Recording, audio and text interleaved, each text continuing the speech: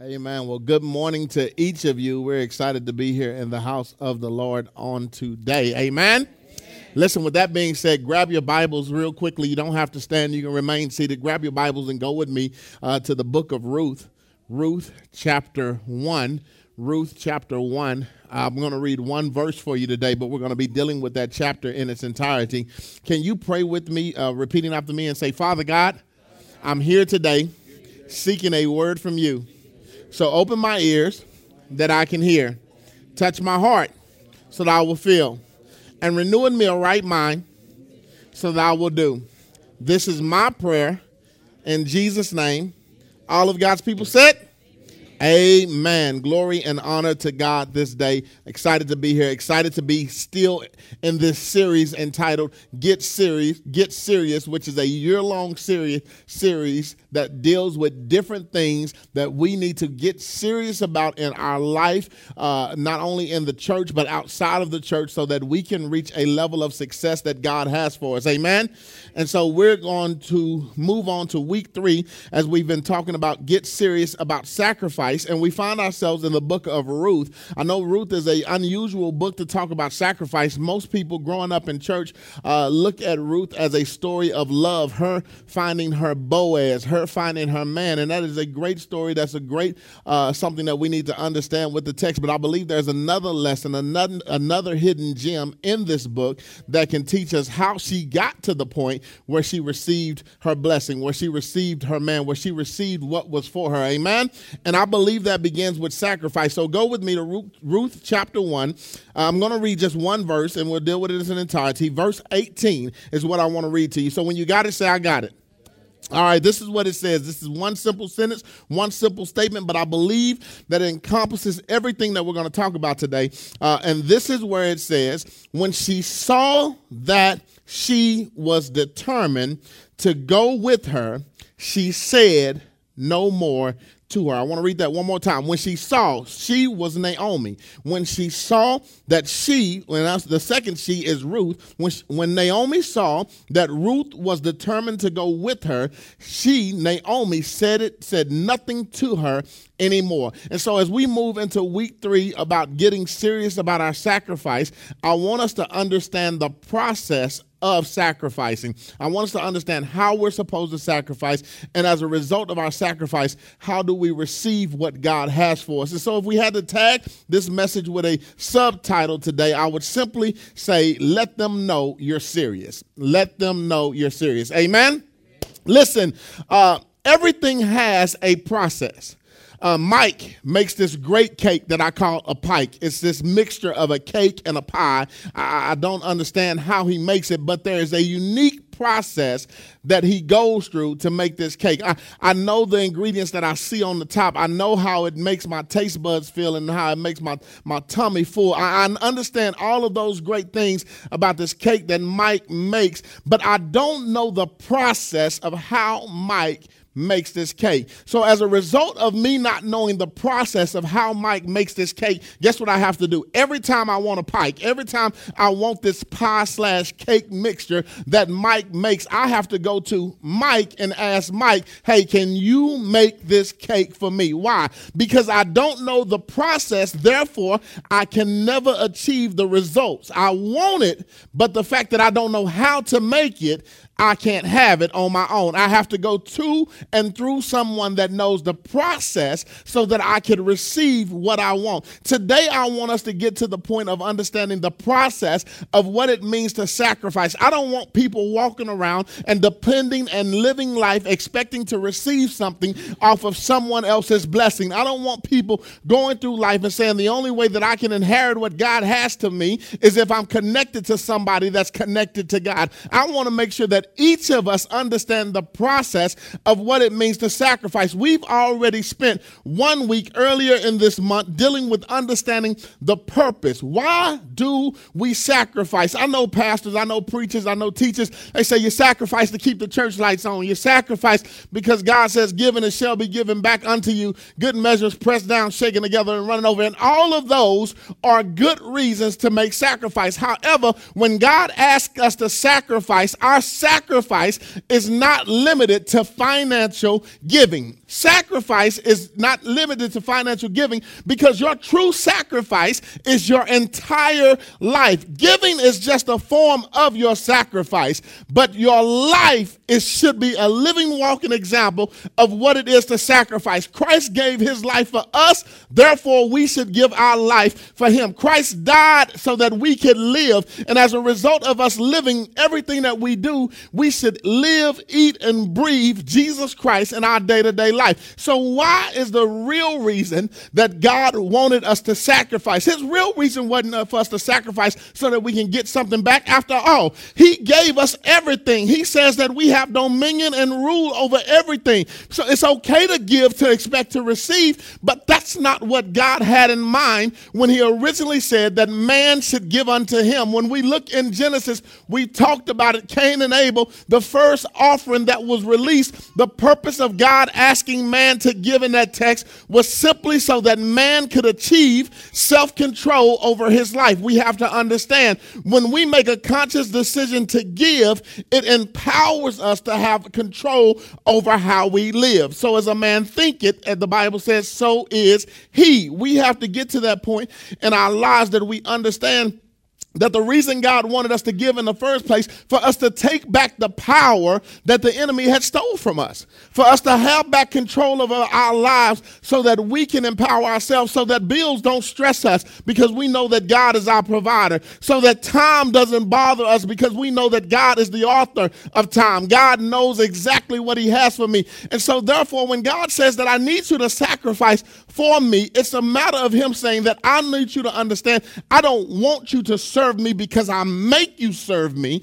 I want you to serve me and honor me because you want to serve me and honor me. That is self-control, making a mental decision that has a physical impact on your life because of what you've chose to do. So why do we sacrifice? We do not sacrifice just to get back. We do not sacrifice just to keep the lights on. We sacrifice because we love and honor God. That is the purpose of sacrificing. Then we went on to week 2. Not only did we want to understand the purpose of sacrificing, last week we had to develop and understand the problem with sacrificing. Why is it so hard for us as human beings, knowing that God gives us the breath that we breathe, knowing that it was Jesus Christ that died on the cross for our sins so that we can have everlasting life, knowing all of these things, why is it still so hard for us to give and sacrifice to God in the manner that God is expecting? Why is it such an issue? And we learned last week that it's a problem that we have an issue with fear of failure. When we talk about fear of failure, it's the fact that we believe more of what we see than what he says. We believe that I would rather take care of what I have right now. I got money in my hand, so I'm going to make sure I pay the light bill. Forget the fact that God says, entrust me with your tithes and your offering. We don't want to believe that the fact that God says, test me, and watch when I open up the windows of blessing. We don't want to believe the fact that God says, give and it shall be given back unto you. Good measures, pressed down, shaken together, shall men give into your bosoms. We say, God, I hear what you're saying, but right now I have to deal with what I see. And so the issue with why we fail to sacrifice in the manner of why God asks us to sacrifice is because of the simple fact that we have an issue with our fear overcoming our faith. When you take the time to invest in more of what you see instead of what he says, you put yourself in a position where you're saying, my fear has more power over me than my faith. This is the problem why many of us fail to sacrifice, because we're so afraid of what would happen if we said yes to God and no to ourselves. If we said yes to God and no to the world. We're so fearful of what would take place that every time it comes, not just your tithing and offering, but in your relationships with individuals, with you serving in the church, with you giving time, with you being faithful and consistent, with you talking about Jesus amongst people that don't know Christ. We're so scared to sacrifice because we're worried about what people are going to say. Fear is overcoming our faith. And so when we get to understanding that our problem is a matter of fear overcoming faith, us believing more of what we see versus what he says, we have to challenge ourselves to take back our self-control, because after all, the purpose of sacrificing is for us to establish self-control, rule and reign over the enemy. And then as a result of us taking back our self-control, we have to remember that God is not the author of fear. And as a result of God not being the author of fear, then there's no reason that which was created in his image should exist and live in fear. The minute that you realize that God is God, the minute that you realize that God is a provider, that he is a redeemer, that he is a way maker, that he is a healer, then it doesn't matter what you're going through in life. It will not have an impact on you to shift you and move you out of your position of where God has asked you to be. This is what we have to get to understanding, that our lives, what we do, how we live, is a reflection of our love and our honor for God. This is why we should be willing to sacrifice for God, not for man, but we should be willing to give everything that we have for God. And so we've talked about, the week before, we talked about what is the purpose of giving, of sacrifice, and we've talked about what is the problem with sacrifice. And so today we're going to understand the process of sacrificing.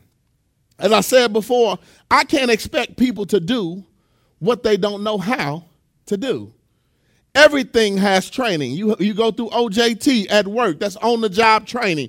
When you're a baby and you want to learn to walk, you're watching somebody. Your parents are holding your hands, playing with you, guiding you, showing you the steps. Everything has to go through training. And what I can't help but to believe as a church, as a pastor, as a leader, we expect people to come to church and just do what God has said to do. But the fact of the matter is, a church is not only the place of encouragement, but the church is the place where people are trained.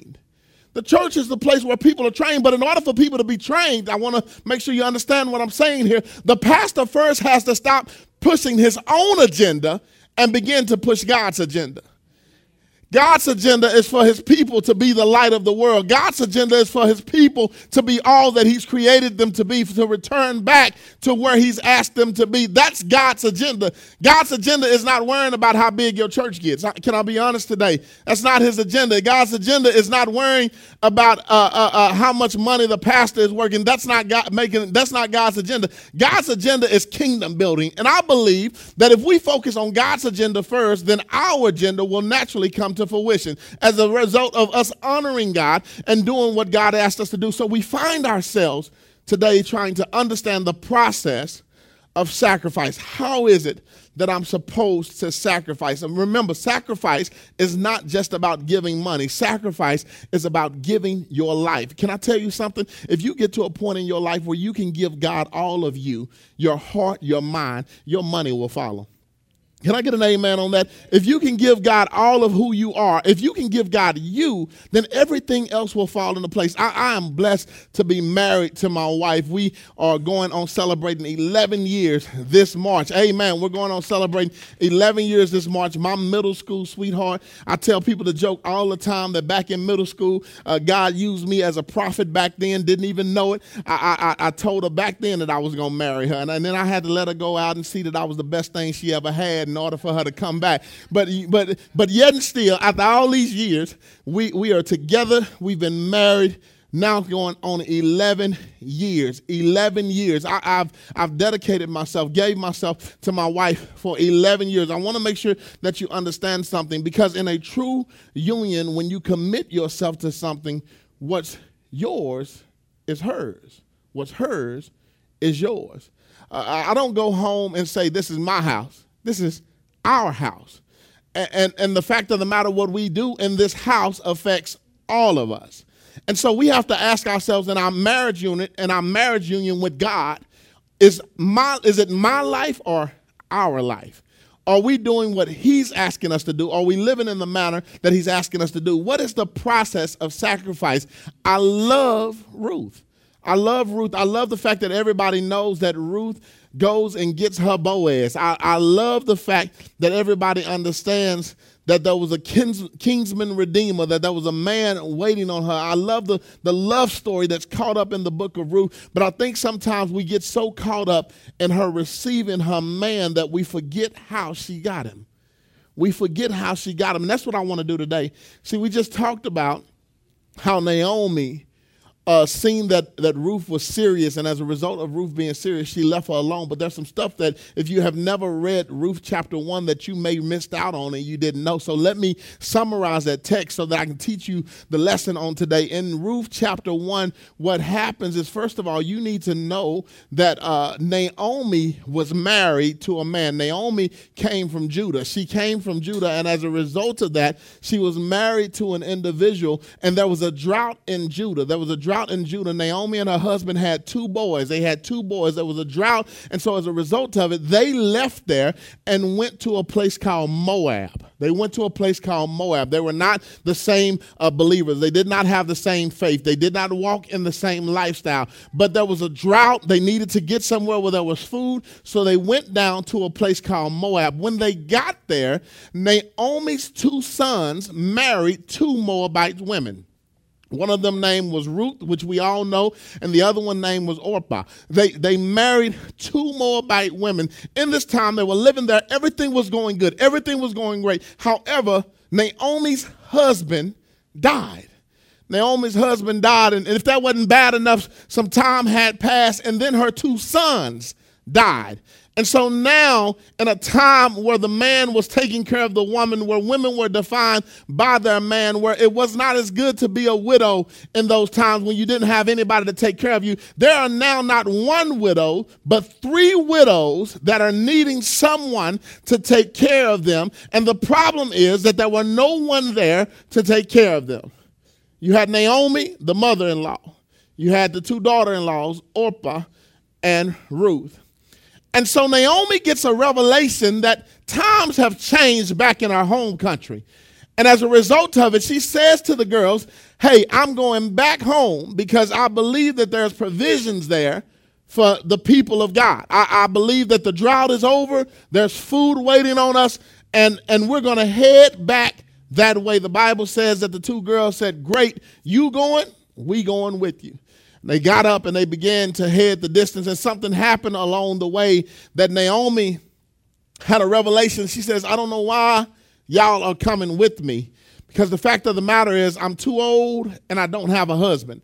I can't bear a child so that one of y'all can marry. There's nobody available for you guys as you make this journey with me. And so what I need you to do, I need you to turn around and go back. Go back to Moab because that's where you're from. Find somebody else to marry so that you, in your youth, in your young age, you can have a healthy, productive life. They said, no, we're not turning back. We're going to go with you. And then Naomi reminded them, listen, I cannot give you a child. I can't give you a child. And something happened. Orpah, one of the girls, she had an understanding that, you know what, you're right. And as a result of that, she went back. She cried, she wept, her heart was broken. But she went back to Moab because she felt like Naomi was right. Then Ruth did something different. Ruth clinged to her, the Bible says. That's what the text says. Ruth clinged to Naomi. And she told Naomi, I don't care what you say, what you do. If you go, I'm going. Your God is going to be my God. Whatever they do to you, they can do to me. And if God chooses to put you to death, so be it. Let him put me to death. She was so sold out that Naomi says, listen, I see that you're serious about this thing. And as a result of it, come with me. We know that Ruth later on in chapter 4 marries Boaz. But what does she do in chapter 1 that puts her in the right position to receive what God has promised for her later? What does she do in chapter 1? And that's what I want to talk to you about today. There's three things that I believe that you'll find in the text that we're going to deal with today that Ruth does, that each of us should do, and they relate to how we sacrifice. These three things are, write them down if you get a chance, put them in your notes section. They are connect, commit, and contribute. These are the three things that I expect for us to learn today, that we should be willing to connect, that we should be willing to commit, and we should be willing to contribute. If you really want to understand the process of sacrificing, you have to learn that you have to be willing to connect, you have to be willing to commit, and you have to be willing to contribute. The first principle, be willing to connect. I want to make sure that you understand something. In order to truly connect, you have to first believe. In order to connect to it, you have to believe in it. If you don't believe in it, it's impossible for you to connect to it. I don't care how much Mountain Dew puts commercials on TV about how great they soda taste. I don't believe in Mountain Dew. I was raised as a Coca-Cola young man, and as a result of it, I am committed and sold out to Coca-Cola. I don't think I've ever drunk Mountain Dew because of the fact I don't believe that Mountain Dew is what's for me. So therefore, I am not what? Connected to it. Why? Because I don't believe in it. My daddy raised me on Coca-Cola. I believe in it. It makes a good float with my vanilla ice cream. I know how great Coca-Cola is, and as a result of me believing in it, I connect to it. That's what I keep in my refrigerator on a regular basis because I believe in it. You can't connect to it if you don't believe in it. So when you want to understand what is the true process of sacrificing, how do I get caught up and be so excited and be a cheerful giver, to be cheerfully involved in sacrificing, you first have to be willing to connect. Well, Pastor, what am I connecting to? I want to make sure that you understand something. You have to be willing to connect to two things. Two things you have to be willing to connect to. One is the visionary and one is the vision. You have to be willing to connect to the person and the purpose. I want to show you in the text. Look at verse 6 of Ruth chapter 1. Reading from the NASB, it says, "Then she arose with her daughters," Naomi arose with her daughter-in-laws, "that she might return from the land of Moab, for she had heard in her land of Moab that the Lord had visited his people and given them food. So she departed from the place where she was, and her two daughter-in-laws with her, and they went on the way and returned to a land of Judah." Now catch this. In this text, we see two things. We see a visionary and we see a vision. We see a connection made here. And I want to make sure that you understand, again, that you have to believe in it to connect to it. Ruth, Orpah, and Naomi makes a move, a transition with Naomi. They make this move to leave what they have known as home to go to this strange land. Why? Because she says, there are provisions for my people. In order for them to start this journey, they had to believe in, one, Naomi. Two, they had to believe in what Naomi was saying. If they didn't believe that there was food there, why would they leave? And if Naomi was not somebody that they can believe in and trust in, why would they leave with her? They don't leave with just a total stranger. They leave with someone that they're connecting to. Why is this important? Because I believe that whether it's a matter of our church growing, your marriage growing, your friendship growing, or your family growing, you have to reach a point where you are truly connected with whatever it is that you're claiming to be a part of. The Bible says that we should write the vision down and make it plain that people should see it. I want to make sure that you understand something. This vision does not only apply to this church. This vision applies to your life. This vision applies to your marriage. So you have to ask yourself, if I'm not being successful and serious about my marriage, am I really connected to the person that I'm married with? And am I connected to the vision that they have for our marriage? If I'm not connected with school right now, if school is not my thing, am I connected with the place? Am I connected with the purpose? Why waste more time in your life trying to connect with something that you were not intended to connect with in the first place? This is what I need to understand. They were already doing bad. They had already lost their husbands. They were already having to fend for themselves. But what would have happened if they would have continued to waste time trying to connect with people that they were not meant to connect with in the first place? I can't help but to think about how many people talk about churches have hurt them. Churches have left them down. The question is, did you connect with where God had told you to connect? And in doing so, did you do what God was asking you to do? Oftentimes where we feel heartache and pain is not the place where God has sent us to be. I know the Bible says those who suffer with me shall reign with me. I know that there will be hard times, but some of us have married people that God has never told us to marry. And we wonder why we're going through what we're going through in our life. Some of us have taken jobs that God has never told us to take. It looks good. Can I tell you something? That the enemy entices you just as much as God desires to lead you? The enemy tries to put things in front of you. And the problem is that sometimes when God is trying to make a new way for us, to bring us back where he wants us to be, instead of saying, yes, Lord, I will follow you, I will sacrifice what I think is my happiness to go after what you have for me. Instead of us doing that, you know what we do? We will sit there and try to fight to make this thing happen. It reminds me when Isaiah was little, we had this little block game that had circles, triangles, squares, and you would put the blocks through the shape sizes. And I remember at one time, Isaiah had the triangle and literally trying to force it through the circle, literally trying to bend it, twist it, shake it, lift it up, go from the bottom. And the thing is, that shape was not intended to go through that piece. That piece was not intended to go through there. You can't make things fit. You can't make things work. The truth of the matter is that God's way is easy. Yes, it may be a struggle because of the way the world looks at us, but true sacrifice just comes with you making a decision that I believe in who you are, and I believe with what you're asking me to do.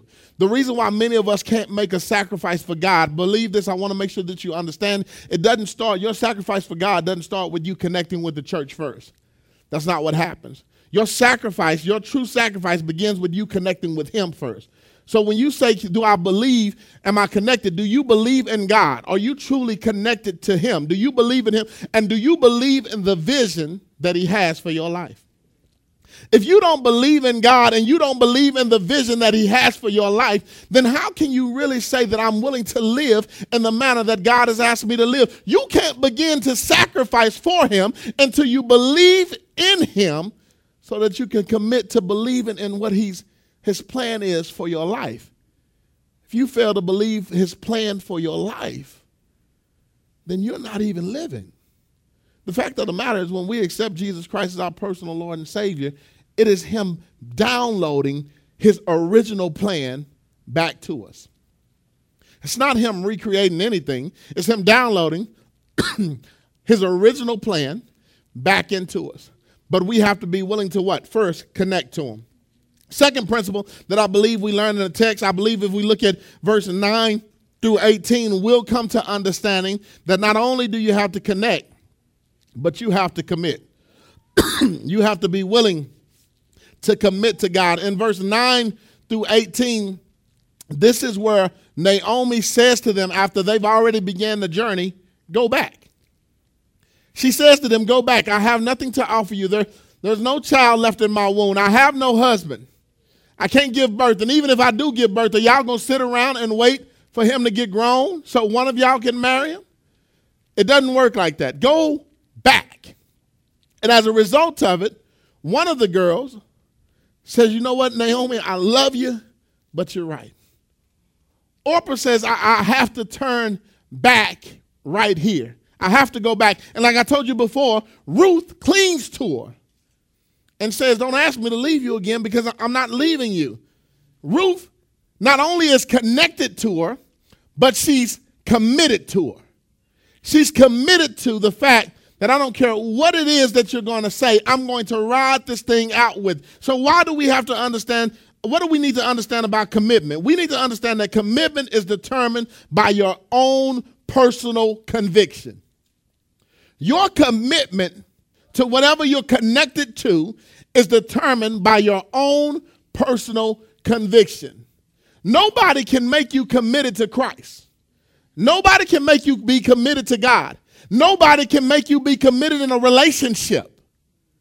You have to have your own personal conviction. It was so funny. The other day, I was at home Me and my wife was laying in the bed, and I was like, I tried to delete my Messenger, but some people I need to talk to connect with me through Messenger. But Messenger, and for y'all who know, man, people be all up in your inbox. Ain't got no business in your inbox, talking about stuff they ain't got no business talking to you about. And I was in the bed, and some girl sent me a picture in my Messenger inbox. I was right there with my baby, and I showed my baby, and I was like, you know, girl, I'm finna delete this person and block this person. And I did that out of my own. I do that every day.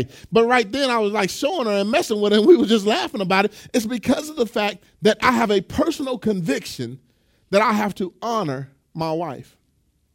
My wife is not standing over my shoulder holding my phone. Let me see it, let me see it, let me see it. There's a personal conviction in me that I am committed to her. I am connected to her. And as a result of it, I have to do what? Honor her. I have to remain committed to her. Our relationship is the same with God. God is not going to stand over your shoulder and say, you better do the right thing. That's not what he's here to do. That's why he gives you free will. That's why he wants you to have self-control. Because he wants you to get to a point where you're so committed to him that you're willing to make the right decision in the wrong places.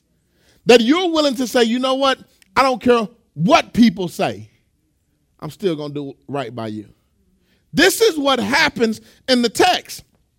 This is what happens in the text when Ruth says to Naomi, she says to her, I'm not going nowhere. Look at verse 15 with me. Ruth chapter 1, verse 15. Then she said, this is Naomi speaking, behold, your sister-in-law has gone back to her people and her gods. Return after your sister-in-law. Verse 16. But Ruth said, do not urge me to leave you or turn back from following you. For where you go, I will go. And where you lodge, I will lodge. Your people shall be my people, and your God shall be my God. Where you die, I will die, and there I will be buried. Thus may the Lord do to me, and worse, if anything but death parts you from me. I want you to see something in this text. Ruth being the younger one, she doesn't say, Ruth, you do what I say, do you following me? Ruth says, I'm going to be willing to follow you. She is committed to following the leadership of Naomi back to this land. Oftentimes for us to reach a level of success, we have to be willing to commit to following someone's lead. And our main focus and our main understanding, the one lead that we should always follow is the lead of God. We should always follow God's lead. Let me tell you something. You won't marry the wrong person if you follow God's lead. You won't take the wrong job if you follow God's lead. You won't join the wrong church if you follow God's lead. But what's happening? Many of us are not following God's lead. We're taking the lead. We're taking the lead. We say, we believe in you. I believe in the vision that you have for my life, but I want to take lead of it. But what happens is every time we try to take lead of it, we make mess of it. I was speaking to a young man just yesterday who shared with me how God has laid a vision on his life, and he sees what God wants him to do. And he says that he feels like he's pulled in another direction, but if he goes there, he can make what God wants him to do happen. And he says, Pastor, what should I do? What should I do about this situation? I asked him, what was the last thing that God told you to do? Every situation that's presented to you is not a God-given situation. Here it is. Naomi has presented Ruth with the opportunity to turn away and go back. It sounded good. Go back, find you another man, everything is going to be all right. But the truth of the matter is, what God had promised for Ruth was waiting in Naomi's homeland. In order for Ruth to get her Boaz, she had to silence the noise that was going on around us. Can I get us to a point where we understand that we have to silence the noise? Some of our marriages are falling around because we have a bunch of noise that's going on and we're listening to it. She ain't the right one for you.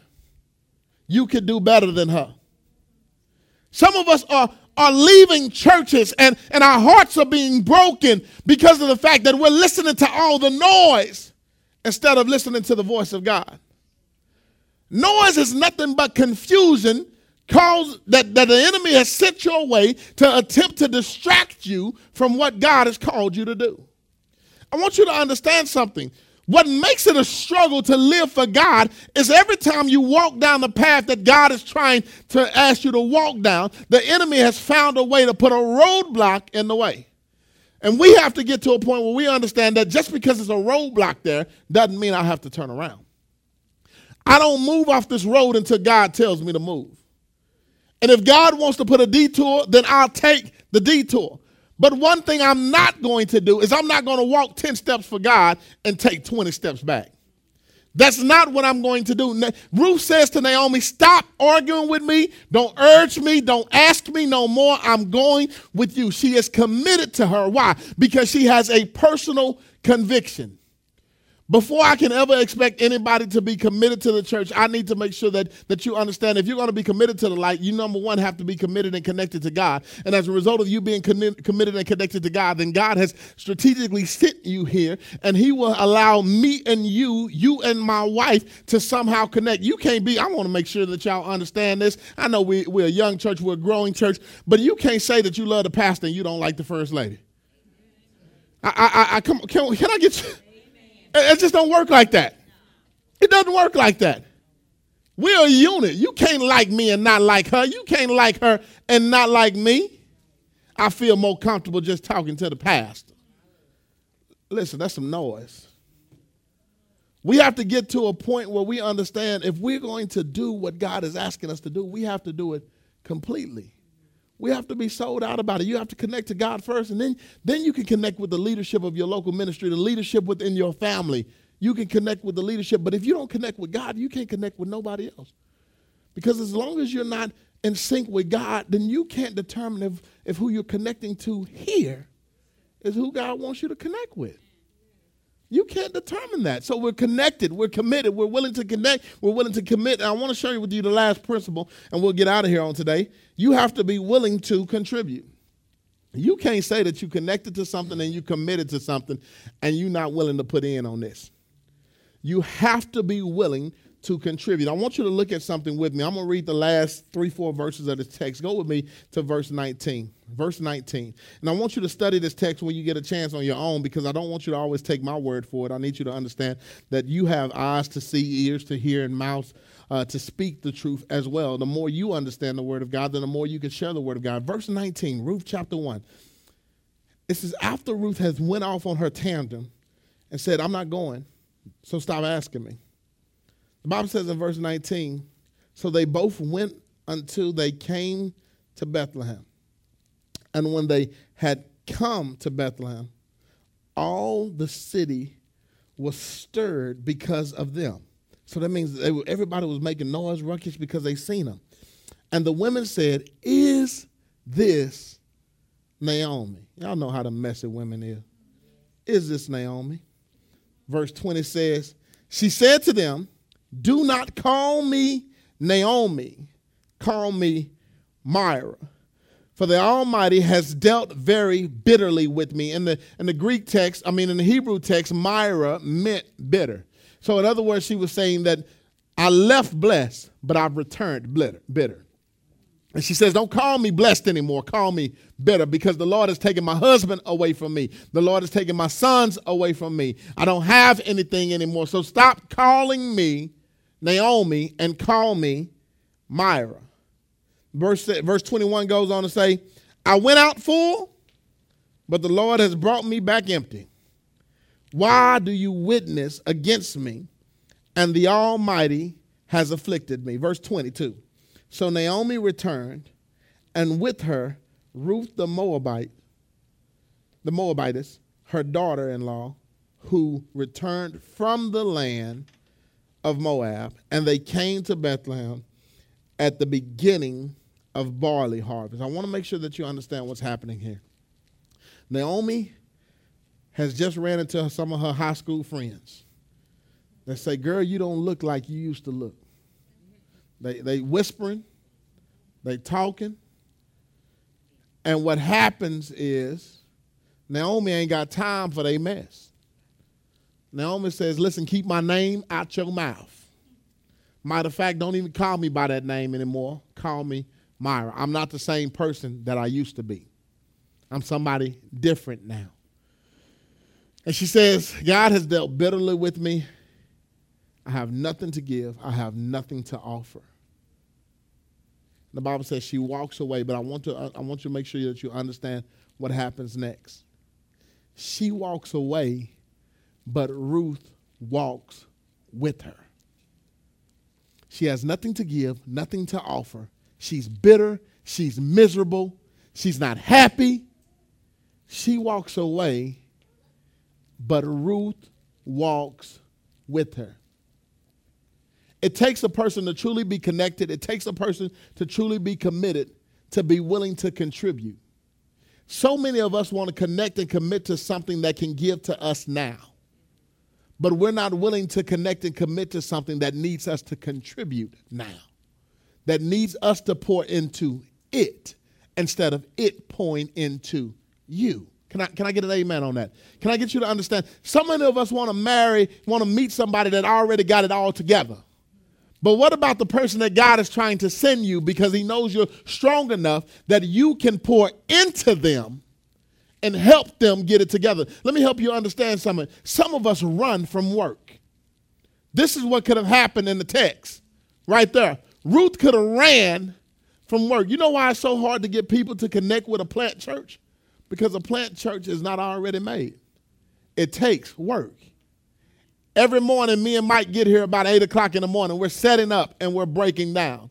It takes work. We have to pack up stuff. Nobody really wants to be a part. You know how you remember when we were in Oak Cliff? It wasn't no problem to have people walk through the door. Everything was ready made. The lights, the cameras, the stage, the signs, everything was there. They were coming to something that was already made. And there's going to be a time where people are going to come to something that already made. But guess what? Barley season, according to the text, was not the time. Why? Because we know that the Bible moves on to say what? The harvest is plenty, but the laborers are few. Not everybody is strong enough to put in the work. Not everybody is strong enough to get their hands dirty. This is why when you say that I want to be serious about my sacrifice, you have to be willing to say, you know what, I'm serious about getting my hands dirty. I'm not here for the show. Whatever I'm a part of, I'm real about this. If you're going to be serious about the sacrifice that you make for your marriage, be willing to get your hands dirty. You can't be sitting back waiting for them to get it together. Do your part and help them get it together. If you're going to be serious about raising your children, be willing to get your hands dirty. You can't ask your children to make straight A's if you're not willing to study with them. You have to be willing to get your hands dirty. You have to be invested and involved in whatever it is that you're saying that you're serious about. Because in order to reach success, you have to first be serious. I could talk all day about how I want to lose weight. But if I don't stop picking up a steak and pick up a salad, or if I don't find myself in a gym instead of a restaurant, it's not going to happen. Why? Because I do not want to get my hands dirty. All of us want to have this attitude that God is just going to drop it on us. That God is just going to give it to us. But we're not willing to work for it. In order for Ruth to get Boaz, she had to be willing to understand the woman that I'm with has nothing to offer me, but I have everything to offer her. I have everything to offer her. This is why the text goes on in chapter 2. She works in the field. She gleans in the field. She finds favor in Boaz. Chapter 3, Boaz and her go on their first date. Chapter 4, her and Boaz get married. And life goes on after that. It has to happen. But it all began with the fact that she was willing to make a sacrifice. She didn't even know about Boaz in chapter 1. All she knew that God has a plan for me, and it involves you, and as a result of it, I'm going to be connected, committed, and I'm willing to contribute to you. If God has a plan for your life, if God has placed you with this ministry, if God has a plan for your marriage, if God has a plan for you and the children that are in your life, you got to quit being willing to give up so fast. You got to get to a point where you're saying, you know what, I'm willing to make the sacrifice that God has asked me to make, because I know without a shadow of a doubt that if I do it God's way, something good is going to become of it. Something is going to happen, but you have to be willing to connect. You have to be willing to commit, and you have to be willing to contribute. This is the process. This is the process that leads to the promise. This is the ingredients to the cake. We all want to be successful, but we all don't want to go through the process of what it requires for us to be successful. My goal, my hope, my prayer today was that I was able to educate you on the process so that you can better evaluate yourself when you're saying that you're sacrificing. Am I truly connected? Am I truly committed? Am I truly contributing to whatever it is that God has asked me to do? Not just this church. I want to make sure you understand that. I need you to do this in your life, on your jobs, in your marriage, with your children. Because if your life ain't right, then what good do you do to this church? I understand what the church does for you. But when you leave here, you're supposed to be a living, walking example of whatever it is that you've learned. And if you're not applying this in your day-to-day life, what good are you to the church? What good are you to the kingdom? We're challenged. Our name, our vision that God has given us to be the Light Christian Fellowship Church is for us to be the light of the world, which means where there's darkness, we provide visibility. The darkness doesn't change us. We change the darkness.